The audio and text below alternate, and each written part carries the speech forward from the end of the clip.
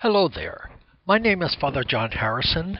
I am Rector Superior of St. John Newman Residence at Stella Maris in Timonium, Maryland.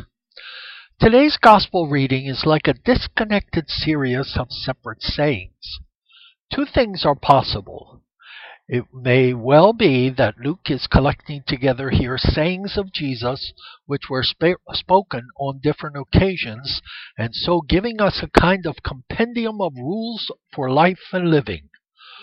Or this may be an instance of the Jewish method of preaching.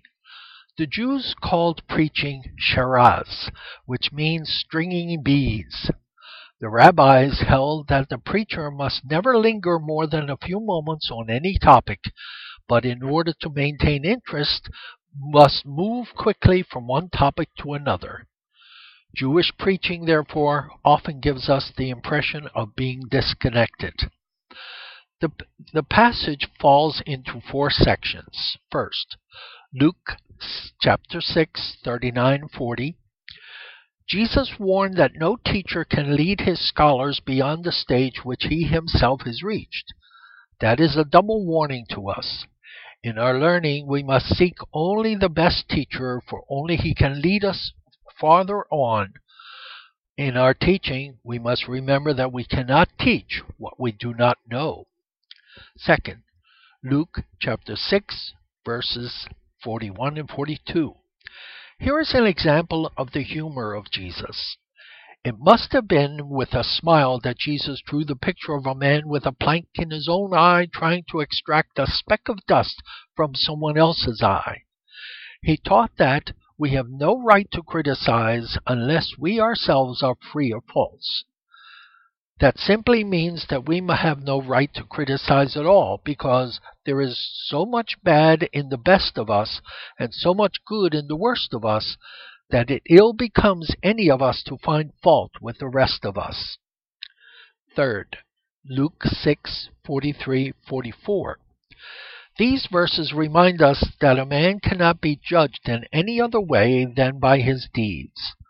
It is said to a teacher, "I cannot hear what you say for listening to what you are." Teaching and preaching are both truth through personality.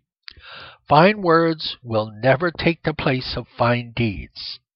That is very relevant today. We fear that the menace of terrorism and other secular movements. We will never defeat them by writing books and pamphlets and holding discussion groups. The only way to prove the superiority of Christianity is to show by our lives that it produces better men and women. Fourth, Luke 6:45.